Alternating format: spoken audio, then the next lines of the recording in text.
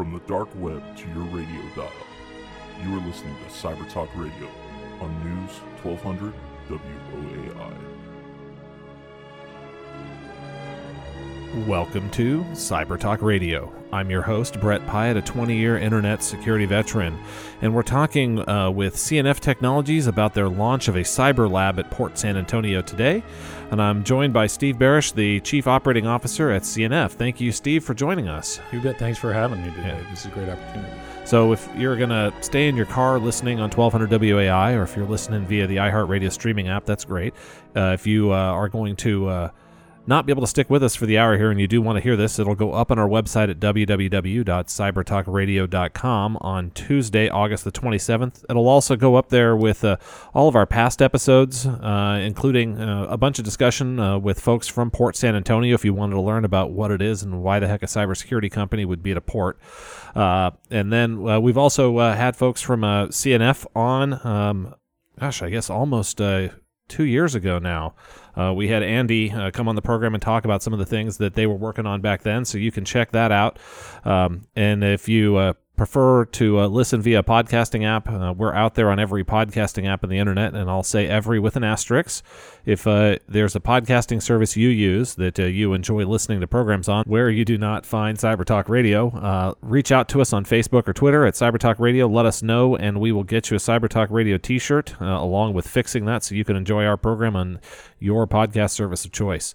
So with that intro here out of the way, Steve, what are you guys up to now with this? I guess the Project Tech building that's out there is full now, and you guys are taking some space down in that building. Yeah, it's actually a really exciting time to be at CNF Technologies. It's an exciting time in cyber in San Antonio in general. As I think pretty much everybody knows, we're about the fastest growing source of expertise and talent for cybersecurity in the country. So CNF is really pleased to be a part of that. We're excited to be the only local company currently in Project Tech, and it looks like that's going to be that way for the foreseeable future. It's a great flagship sort of facility for us, and we're looking forward to building out the rest of the lab and putting about somewhere between 50 and 75 people in there over the next 2-3 months, and then another 40 or 50 over the next 6 months to a year. So right now it sounds like you're hiring. Definitely. Yeah. Where would folks go to look up those roles? And then we can talk a little bit about it, just like what are the skill sets you're looking for, and if they wanted to get education in this, if they didn't have one, where was some sources where you're hiring folks from? Well, one of the exciting parts about being in a really high-growth company is all of your infrastructure kind of lags your growth. So I would tell everybody to keep an eye on our website at cnftech.com. But also check us out on LinkedIn. You can probably see us there with more frequent advertisements as what kind of talent we're looking for. We are currently looking for engineering talent, computer science talent, people that understand software-defined radios, FPGA technology, and people who like trying to break things, frankly. We probably are going to hire somewhere between 20 and 30 computer scientists, software developers, really low-level people, as well as C programmers. I think we need to put about 30 of those in place at Project Tech over the next 2-3 months, and then from there we'll continue growing, I think. Yeah. And so you're looking for folks coming out of some of our NSA and DHS certified cyber programs here across the area? We've had fantastic luck hiring from UTSA, for instance. They have a great program there in both the College of Computer Science, and the cybersecurity program in the College of Business is pretty strong as well. That's the NSA certified program. Yeah. We're beginning to pick up some computer engineers and electrical engineers out of those programs, and it's fun working with those kids. They really don't realize at this point in their career just how good they are and how well-rounded they are. We're also hiring out of St. Mary's, Trinity, really any local organization here in town, any educational institution here in town. We also have a very high preponderance of veterans in our company, as you would expect for a company that deals in national security solutions. Yeah. So, one of the things I should stress, and I have this conversation every time we talk about openings at CNF Technologies, is candidates always say, how do I get into this business if I don't already have a security clearance? And the beautiful thing about what we're doing right now is most of the positions we're hiring for don't immediately require people to have a pre-existing security clearance. You can come in and learn to exploit malicious code. You can develop low-level device drivers. You can work with hardware and reverse engineering and exploitation, and you can do all of that without going to jail and without a security clearance. Yeah. So it's a great place for people that are coming into our profession to evaluate whether that's a long-term fit for them before they have to make a commitment to obtaining a clearance. Yeah, and so I guess you guys have contracts that require both secret work and other contracts which are just research projects which do not require that. That's absolutely true. In fact, that's one of the exciting things about CNF is we're right in the middle of a pivot from being sort of a traditional services contractor where you would put all of your people at the government spaces and they'd all have to be cleared and probably veterans, to more of a research and development science and technology company. We are constantly evaluating emerging technologies that come out of the research community or out of academia, and we're doing a lot of great transition work to figure out how to professionalize and complete them and turn them over to warfighters to evaluate.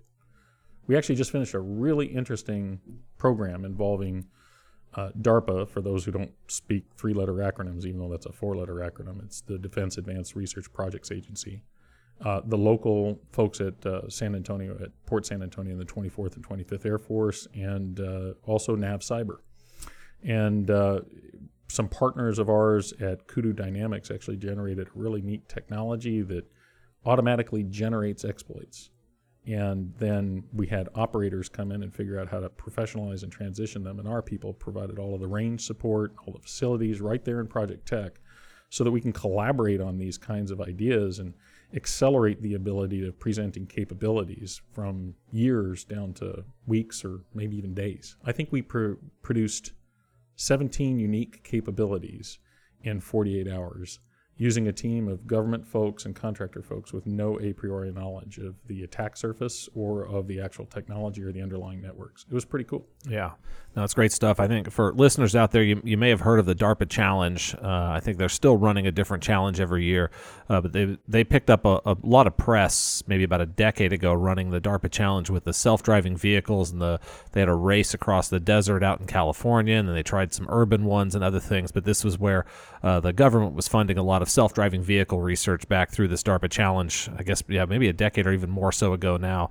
And then they've kind of gone back out of the mainstream press, that the mainstream media picked up and covered a good amount of that self-driving stuff because it was fun to watch a buggy try to drive across a desert. But a lot of the things, they're still doing great research. It's just not as sexy for the average listener or viewer on TV these days. That's absolutely true. Now, if you happen to be like a radio nerd, or if you're really into spectrum collaboration type things where devices auto-navigate how they use the radio frequency spectrum, CNF is actually part of the team that's putting on this year's Spectrum Collaboration Challenge at the Los Angeles Coliseum. So we're actually facilitating we and our partners, I should say, we have several subcontractors, they're actually doing a lot of that visualization work, are going to be helping the government assess and monitor what's actually happening as these devices start working out how to use the airwaves without stepping on each other. So what you're saying is you're helping us make our 5G better so I can stream HD video to my cell phone reliably. Yeah, more for me. You're trying to help it to where XM radio doesn't drop out every time you drive past a cell tower. So yeah, there's a couple of spots here in town,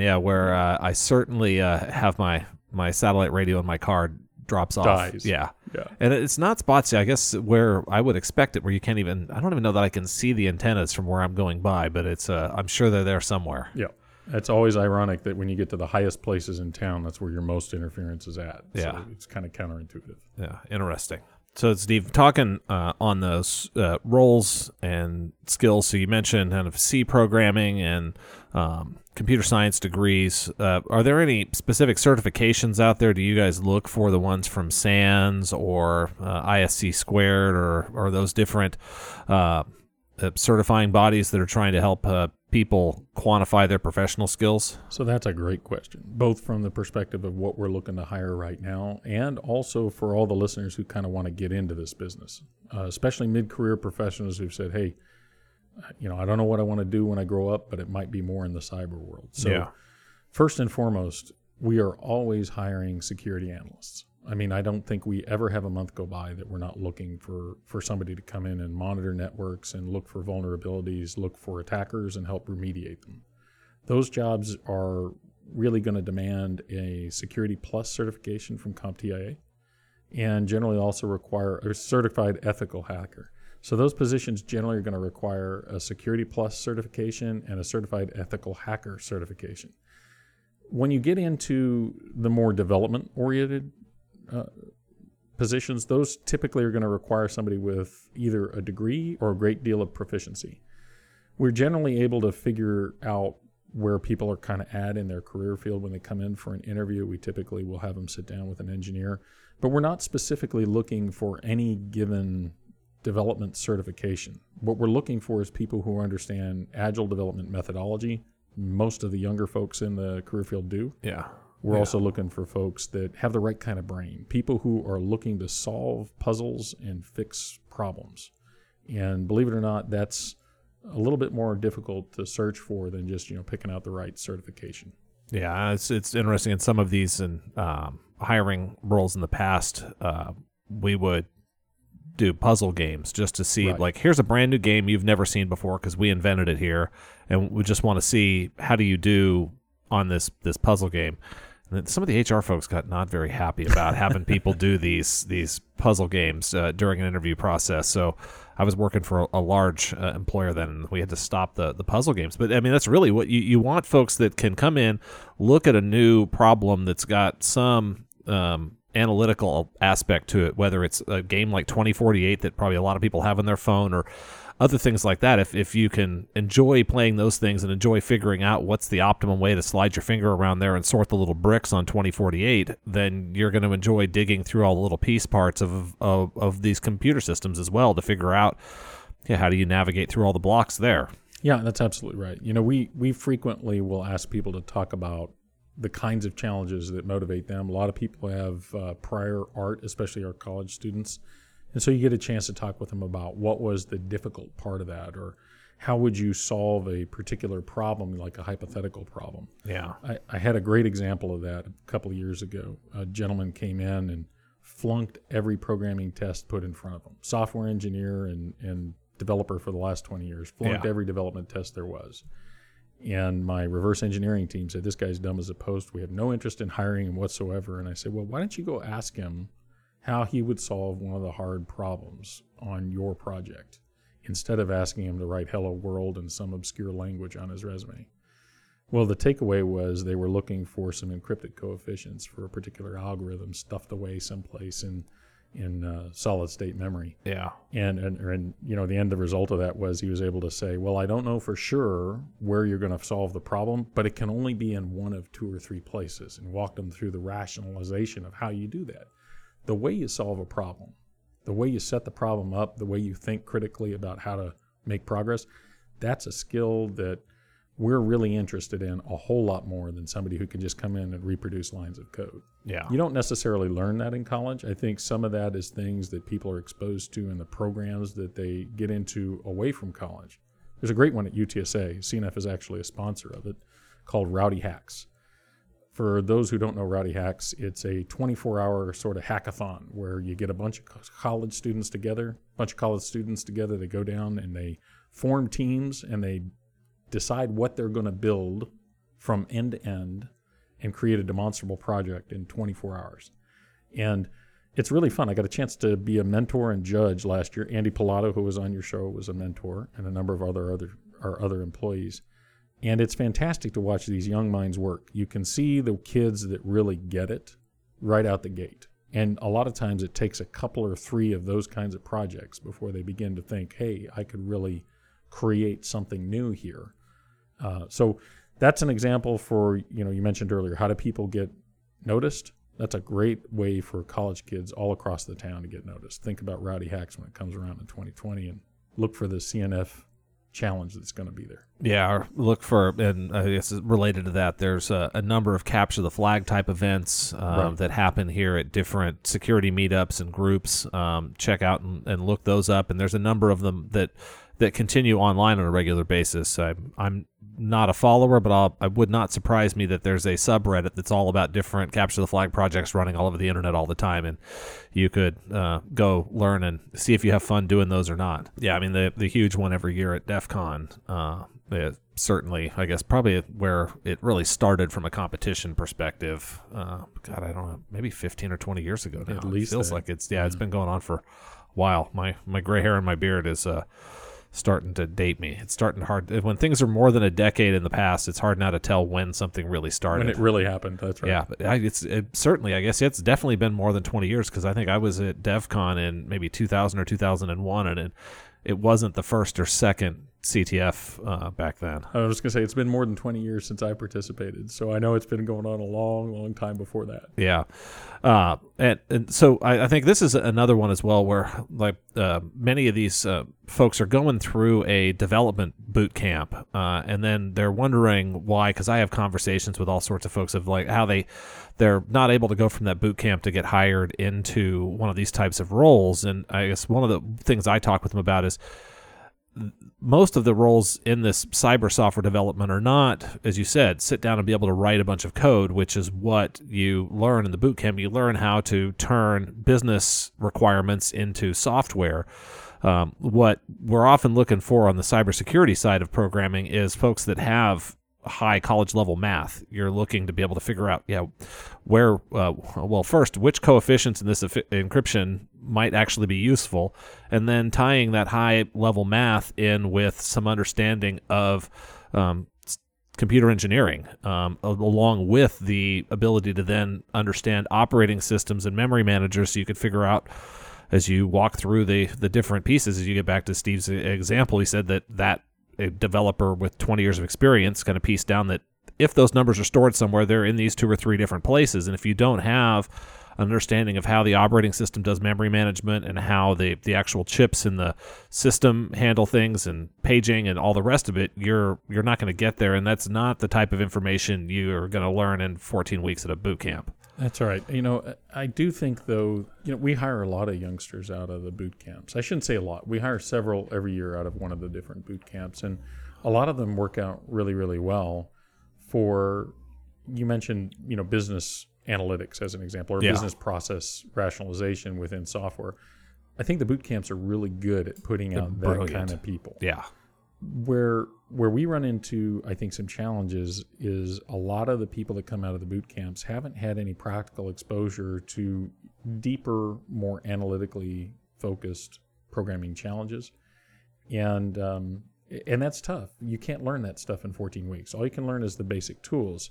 So I put the challenge actually on my peers at other companies, because I think we do a really bad job in our industry of telling everybody, well, just go look at the candidate's GitHub repository, and that's where you're going to find out whether they can code or not. Yeah. Well, the reality is, if you do that, you lose an awful lot of candidates. For one, you've got a lot of very senior people who just don't do that because they're not the kind of people who go home at night and code some more. Yeah. You've got a lot of young, particularly females, young mothers or young ladies transitioning careers who don't have a tremendous amount of repository of common body of knowledge out there on GitHub because, frankly, they're too busy running their family or doing whatever else they're doing. Yeah. So you do a disservice, I think, to your company when you turn away candidates that way. So what we try to do is, we want to see enough on the resume that gets us to say, I wonder if that person can develop. So here's the big secret nobody in my business wants to tell anybody is developers are in such high demand that almost anybody who can make a credible claim that they can code is going to get at least some kind of a touch point with a company. And at that point, it's incumbent upon us to see if we can figure out how to make that person work out and how to leverage their skill sets. That's one of the things I think we do differently. When I look at hiring somebody, I'm not looking at hiring them for a specific position or a specific contract or a specific customer. I'm looking at how does their brain work? How are their interpersonals? What's this person's work ethic like? What's their aptitude for development? That's why we tend to hire people and retain them. We have a 15-year track record of maintaining almost 95% retention. We've never laid a single person off for any reason. Yeah, so not doing what some other folks in your industry do, and it's a perfectly reasonable business model, but they'll hire seasonal workers. Effectively, they use that employment tied to a specific contract, and as long as that contract is around, then that worker stays around. But if that contract's gone, they're gone. Yeah, and I think you lose out on a tremendous amount of talent that way because you're always looking and thinking short term. And So for my peers who may or may not be listening, I think y'all need to rethink that, because what my experience has been is by building a professional workforce that wants to stay there and develop their own technical acumen and abilities, you end up with a whole lot more leverage. You're listening to 1200 WAI. This is Cyber Talk Radio, and I'm joined by Steve Barish, the Chief Operating Officer of CNF Technologies. We've been talking about some of their growth out at Port San Antonio. If you just hopped in your car now or turned on your iHeartRadio streaming app on your Android iOS device or through your web browser at www.iheartradio.com, then thank you for tuning in. You can hear that full conversation Steve and I had up on our website at www.cybertalkradio.com on Tuesday, August 27th. It'll also go up on all the podcasting services out there all across the internet. So, Steve, as we've been talking about these roles and the educational opportunities. I guess when we had Andy on the program, I don't remember if we talked about your involvement at CNF with Cyber Patriot, but can you share for our listeners out here a little bit about that? You bet. So Andy Pilato, our CTO, helped start a Cyber Patriot program over at Warren High School and has been mentoring them for quite some time. What we find is it just takes people a little bit of time and mentorship to start understanding how security works, especially in the context of the risk assessment and remediation that goes on in Cyber Patriot. Warren has done fantastic and really has kind of stabilized and grown a wonderful program. We're looking to expand that model and start finding other high schools, predominantly on the south side and east side, that could use a little bit of mentoring and a little bit of opportunity to really help some of these kids understand the real need for professionals in this area. And if we can just get a few of them to get started, it'd be a wonderful thing. They're very, as you know, very lucrative positions. Yeah. And a great career. And the number one problem we have in cybersecurity anywhere in the country, but especially here in San Antonio, is available talent. So we have to create some of our own. Yeah, and I think it's great out there to see the number of programs that we have going in Cyber Patriot. And for first-time listeners, it's a team sport at the middle school and high school level where you defend against cyber attacks. So you plan a team, you have matches in a league, and then you can go all the way through to a national championship tournament where you could get an all-expense-paid trip back to the Maryland area to compete live in a big finale. We had, I think, 3 teams from our San Antonio region that it went out to nationals here this year, and one of them came back with a trophy. So it's pretty awesome stuff, great opportunity.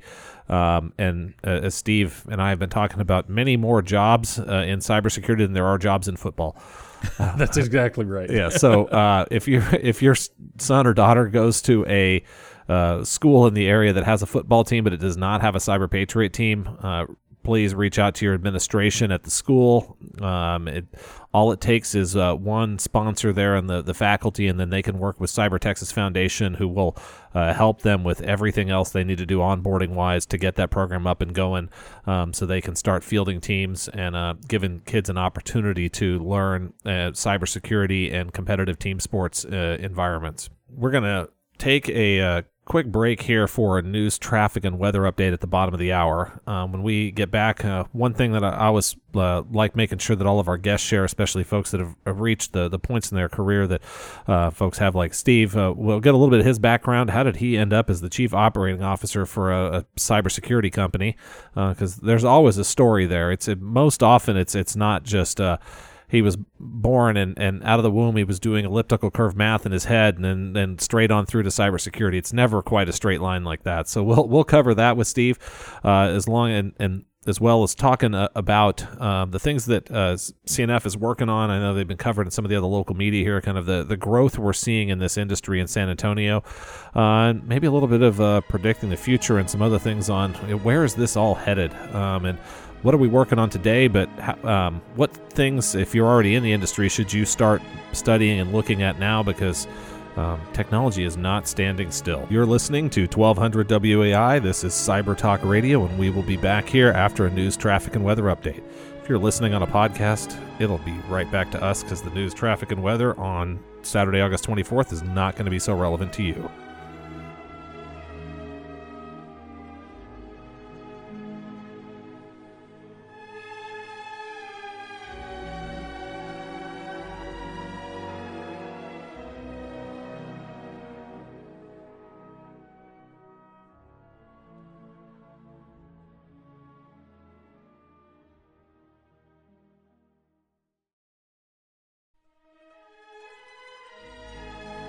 Welcome back to Cyber Talk Radio. I'm your host, Brett Pyatt, a 20-year internet security veteran, and I'm talking with Steve Barish, the COO of CNF Technologies this week, all about what they're working on. They've got a new cyber lab out at Port San Antonio. If you wanted to hear about that initial conversation, check us out on our website at www.cybertalkradio.com. It'll go up on Tuesday, August the 27th. It'll also go out to all the podcasting services all across the internet. If you have a favorite podcasting service where you do not see Cyber Talk Radio, please let us know on Facebook or Twitter. We'll fix that, and we will get you a Cyber Talk Radio t-shirt. By the way, the only other way to get a t-shirt is if we throw a third anniversary birthday party. Maybe we'll give some t-shirts out at the party again, or to become and join us as a guest on the program. But these are limited edition t-shirts. You could also start your own podcasting service, and then our program won't be there yet, but that's about, I think, the only ways you can go out there. If you can find one that we've not found yet, I would like to know. We've been scouring the internet for them, and it's amazing how many different podcasting services there are out there. So, Steve, as we were headed into break, you said you got tricked into cybersecurity. I did. It was completely by accident. Okay. Well, sort of by accident. I remember. So first off, I probably got, like a lot of people, my real beginning in cybersecurity was just by finding ways to play malicious jokes. But that was pre-1985 when it was not illegal. Yeah. Once the Computer Security Act of 1985 kind of came along, and then, I had a friend actually get arrested, I said, I need to find a new hobby. Yeah. And so there was about a 10-year hiatus there where I just did a little bit of research on the side. But once I got to college, I kept seeing these news stories about this cool place in San Antonio, Texas called, back then, the Information Warfare Center, the Air Force Information Warfare Center, and how they were starting to pioneer the idea of catching people using assets illegally. And about that time also, I want to say it was Cliff Stoll out at University of Mexico detected a pretty major Russian infiltration in the network. And I just got really excited about it. I said, that's what I want to do when I grow up. And I was an ROTC cadet in the Air Force at the time. And I had what I like to call a George W. Bush level transcript. So I was not necessarily anywhere close to the midpoint of the class.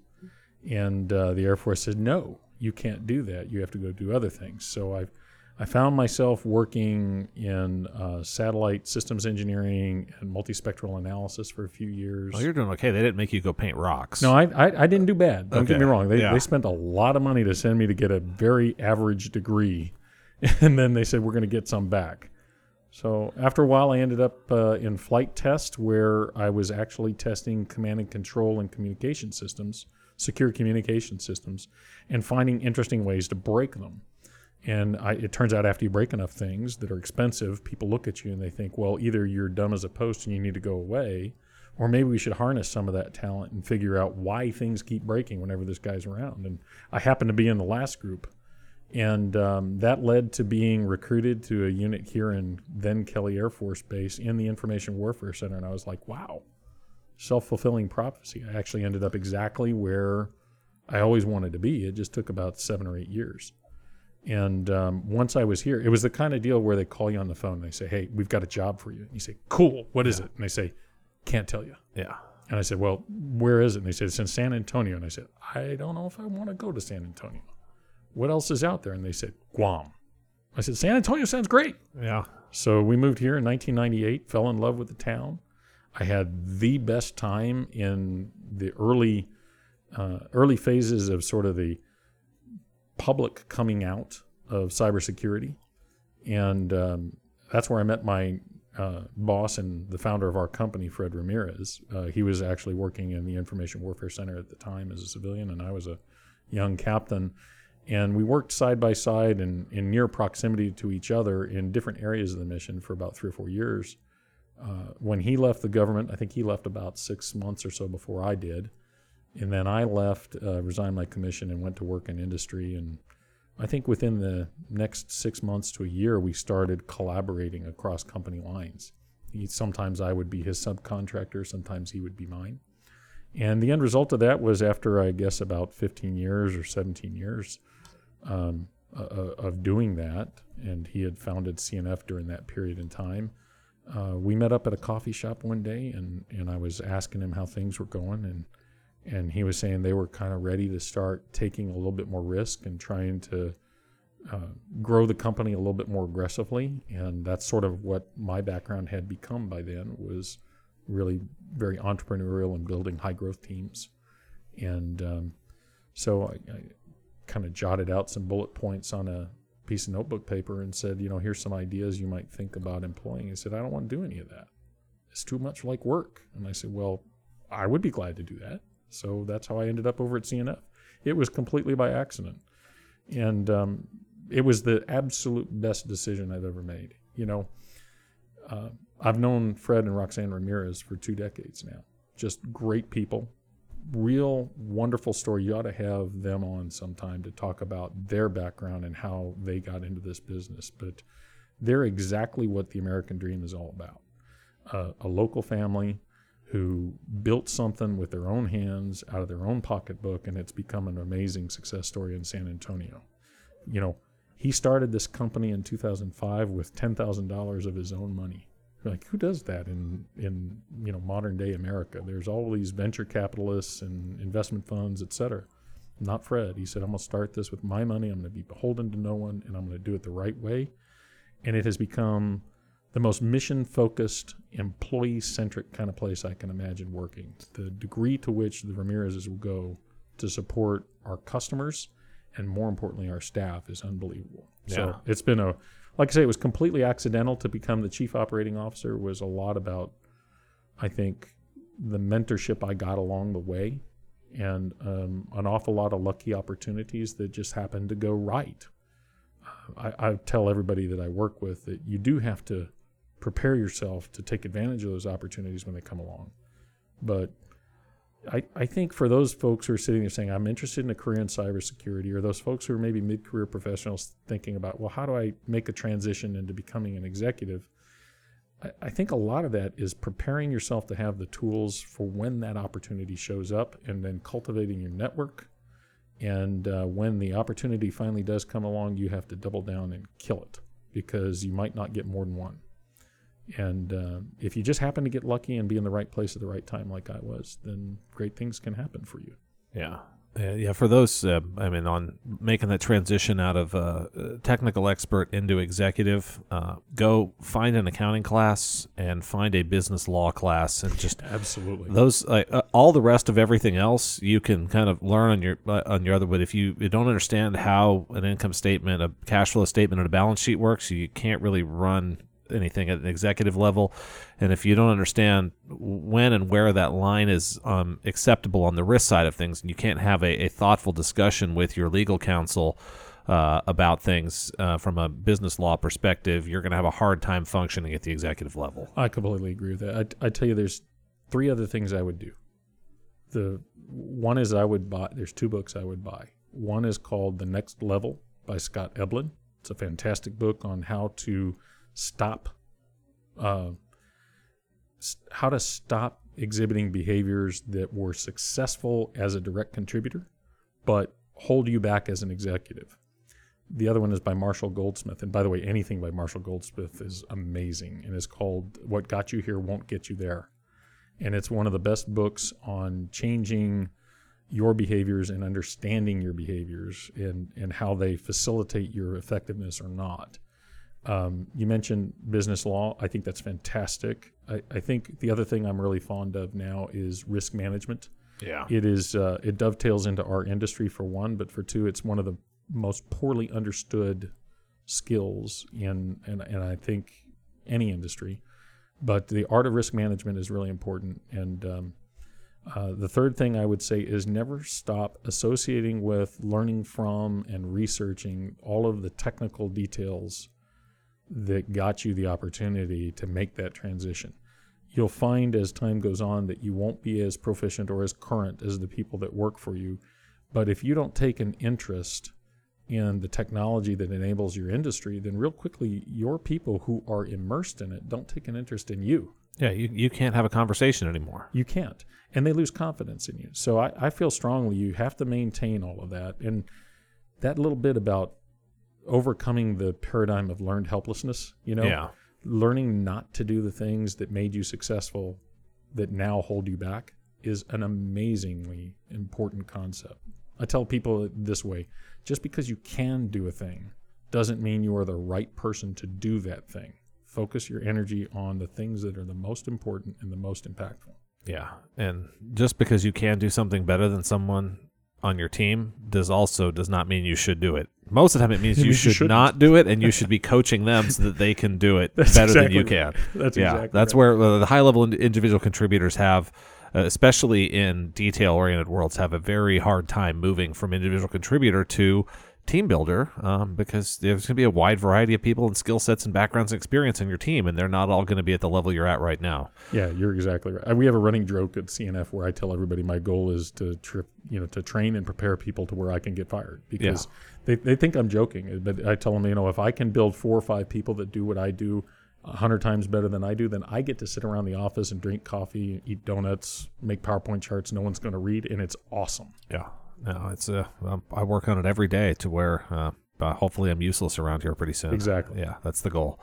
So as we're talking through this, one of the other things, so if you're out there and maybe you're one of our high school or college student listeners, so we were talking during that bottom of the hour break, CNF runs some internships, and I know we've just wrapped up this summer, but if folks were interested in an internship at CNF, where do they go to talk to you all about that? The best thing to do is to, so if you're at UTSA, you can actually work through the university. They have both internship programs that they're working with us, and they also have, we also offer scholarships through the university.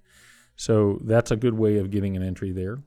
For some of our students across San Antonio and the listening area who are working into a military career through college, ROTC, we offer internships. Well, I should say we have a partnership with the Griffiths Institute up in Rome, New York, who offers internships to folks that are involved in ROTC. And I think we had 6 or 7 of those young people come through this summer, where we will partner them up with engineering teams.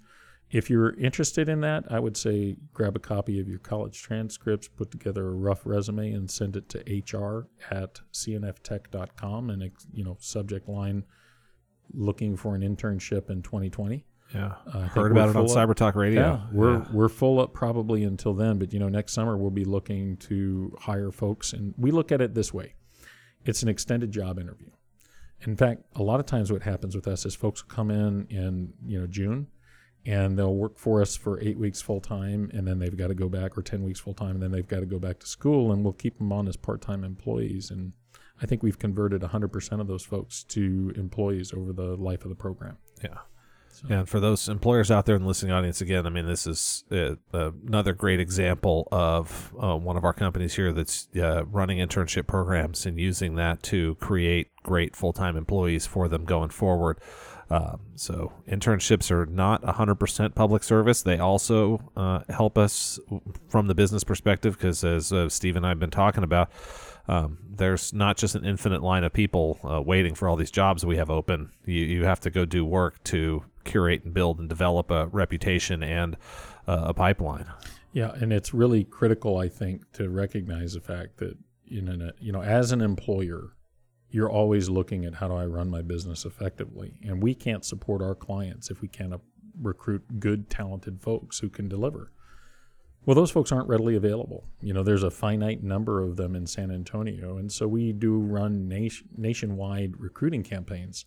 But at some point in time, you look at it and you think, I don't really know that I want to take the risk of recruiting a kid from California or Colorado to come to San Antonio, because if they decide I don't like Texas or I don't like San Antonio, I invest all this time and energy in them, and then they might leave. So we're trying to build pipelines here in the town, starting from high school and college, and looking for people who have been stationed here and love it and want to separate from the military and stay here. Once you get people that are immersed in the culture and in the community, then they can find a home. And once they find a home, you can make a long-term career for them. That's a big deal to us, trying to make a long-term career for every person that comes in the front door. Yeah. So as I will segue here in the program a little bit. So you mentioned a front door. So during that bottom of the hour break as well, we were talking about the smart home versus dumb home. And so you said you were having this conversation about, and I'm paraphrase it here real quick and let you tell the whole story, but things that are dumb, want to be smart, and some along there. So can you share this one on air? This will be a fun one to talk through. Where are we headed with security risks in our home, basically, is kind of what we were chatting about that led into this story time. Yeah, I think it's kind of bizarre to me. I'm a member of the last generation that grew up before there was an internet. So if I wanted to get in my front door, I better get home. I didn't have a key, so I had to get home when Dad said I had to get home, or I wasn't getting in. It was that simple. They lock the door and leave a pillow on the porch if you're lucky.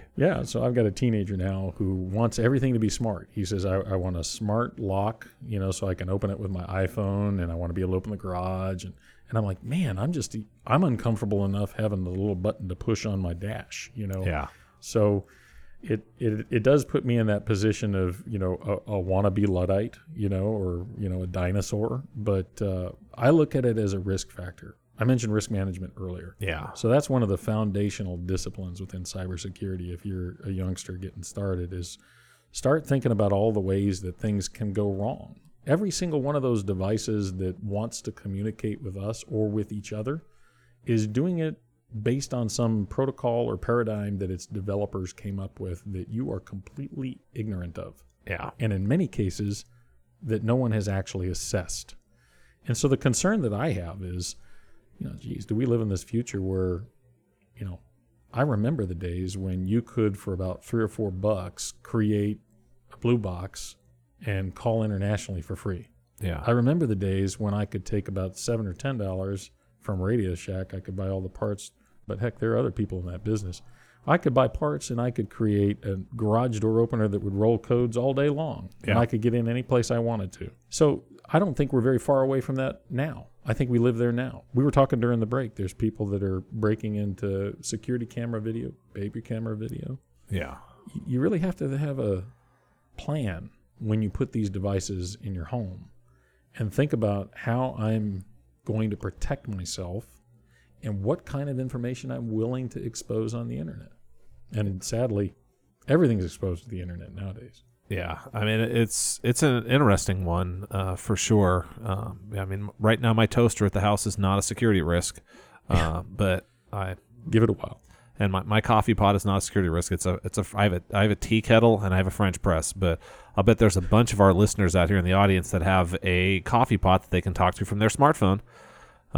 And they can tell it to start making it, or keep it warm, or warm it back up. All those sorts of things from their cell phone. We put in a hot tub at the house this year, and it's Wi-Fi enabled, and you can control it from your smartphone. And it freaks me out. I'm like, is somebody going to boil me when I'm out there on a Friday night? So, everything that can communicate is something that you should assess. What kind of personal risk I face? So I always give people a handful of pieces of advice. First off, you got to think about your personal information, your name, your social security number, your bank records, all of those key personal details that we expose to friends and family, and apparently Facebook quizzes. Yes. But you should probably think about keeping private. So if it could ever be used to impersonate you or provide enough information to someone to pretend to be you, you probably don't need to share it with everyone that you don't know who logs in. The second thing is think about the kind of protections you're using, for your house. Your front door, your back door, your lighting, your security cameras, if you have those, your alarm system. If you're already putting those things in, you have at least some perception that there is a threat that you're trying to mitigate. Well, it doesn't make a lot of sense to introduce more threat vectors without securing them if you're already concerned about something. So employ some encryption. It's actually cheap to free and easy to do nowadays. And then finally is, just ask yourself, do I really have to do that? I mean, sure, you could maybe achieve some productivity gains, or maybe it's easier to change the channel by telling Alexa to do that, but does it really kill you to pick up the remote control or walk across the room? Nowadays we carry smartwatches that track all of our biometric data. And maybe the Royal We or Collective We or something out there. I'm wearing an old analog watch. Well, I look at it and I think if you have to wear a watch that tells you to get up and walk, maybe you can afford to use a remote control. Yeah. Maybe you can answer your own door. We do have this really cool program where So if you're familiar with FPGA technology and embedded systems, right? So it's really hard to create code for a given piece of hardware and then translate it to another FPGA, because they typically, if you learn one programming language and protocol, you've learned one. They're all unique. So we have this program where we're attempting to enable heterogeneous injection of containerized code or component-based code into FPGAs, regardless of whether the FPGA is natively supported or not. So think of it as like Java for embedded systems, for heterogeneous embedded systems. So we're working on this program, and I've got these kids who say, well, how do I learn it? And I said, well, it's pretty easy. Why don't you just go out and figure out how to make a computer-controlled, missile launcher that launches Nerf darts? And they're like, oh, that's a cool idea. I said, well, you can only do it if you can make it work on an FPGA. And they're like, dang it. So it's a way of hooking them. But projects like that, any high school or college kid could play with something like that if they were of a mind to. It's all open source. But I'd love to get an exploit, like a 0-day exploit program going. I used to do a lot of that with interns and with new grads, and we always had really great successes. So as we were kind of chatting off the air during one of our breaks, with the ideas for internships, so coming up is tying into these consumer devices at the house, and I know I've read news articles, the big denial of service attack that hit the eastern U.S. and took Twitter and a bunch of things down. I guess this is probably 2 years ago now. Was a bunch of these webcams from China. They all got hacked. They're all running some type of embedded Linux. So maybe project for future interns is ordering a bunch of stuff off of one of these sites and see just how easy it is to exploit these. Absolutely. I think that'd be a great project. So something like that exercises your problem-solving ability and critical thinking ability. It probably makes you think about the right kind of tools. How do I get a disassembler or a debugger? Something like OllyDBG that is freeware or open source. And can I start disassembling some of that code, figure out where the vulnerabilities are? I also think it'd be kind of fun to have young kids think about unusual challenges. Like I mentioned the Rowdy Hacks thing earlier. Yeah. There's this interesting open source program called OpenCPI. And for my electrical engineering listeners, it basically wants to make you obsolete. So if you're a low-level hardware developer, digital signal processing person, or you build FPGA-based technologies, you know that you're always writing code for one specific device. This new program, OpenCPI, which we happen to be dabbling with right now, enables you to write code for multiple devices. And it's kind of like Java for embedded systems. You write it once and it kind of runs everywhere. So I'd love to see kids figuring out how to do some of these hackathons using OpenCPI to have an FPGA control a radio or control a servo. Yeah. Do some kind of network processing.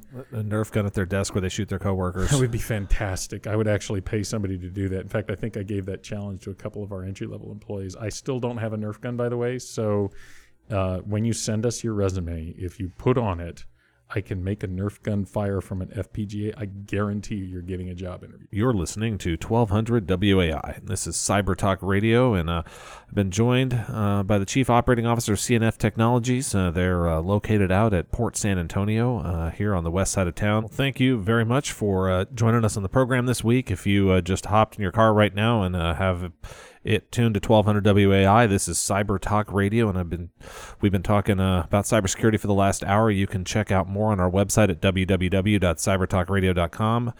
You can also look us up on all the podcasting services out there across the internet, where you can hear the replay of this episode and all of our past programs over the last 3 years, where we've covered degree programs, Cyber Patriot, and much more, all across the Central Texas area.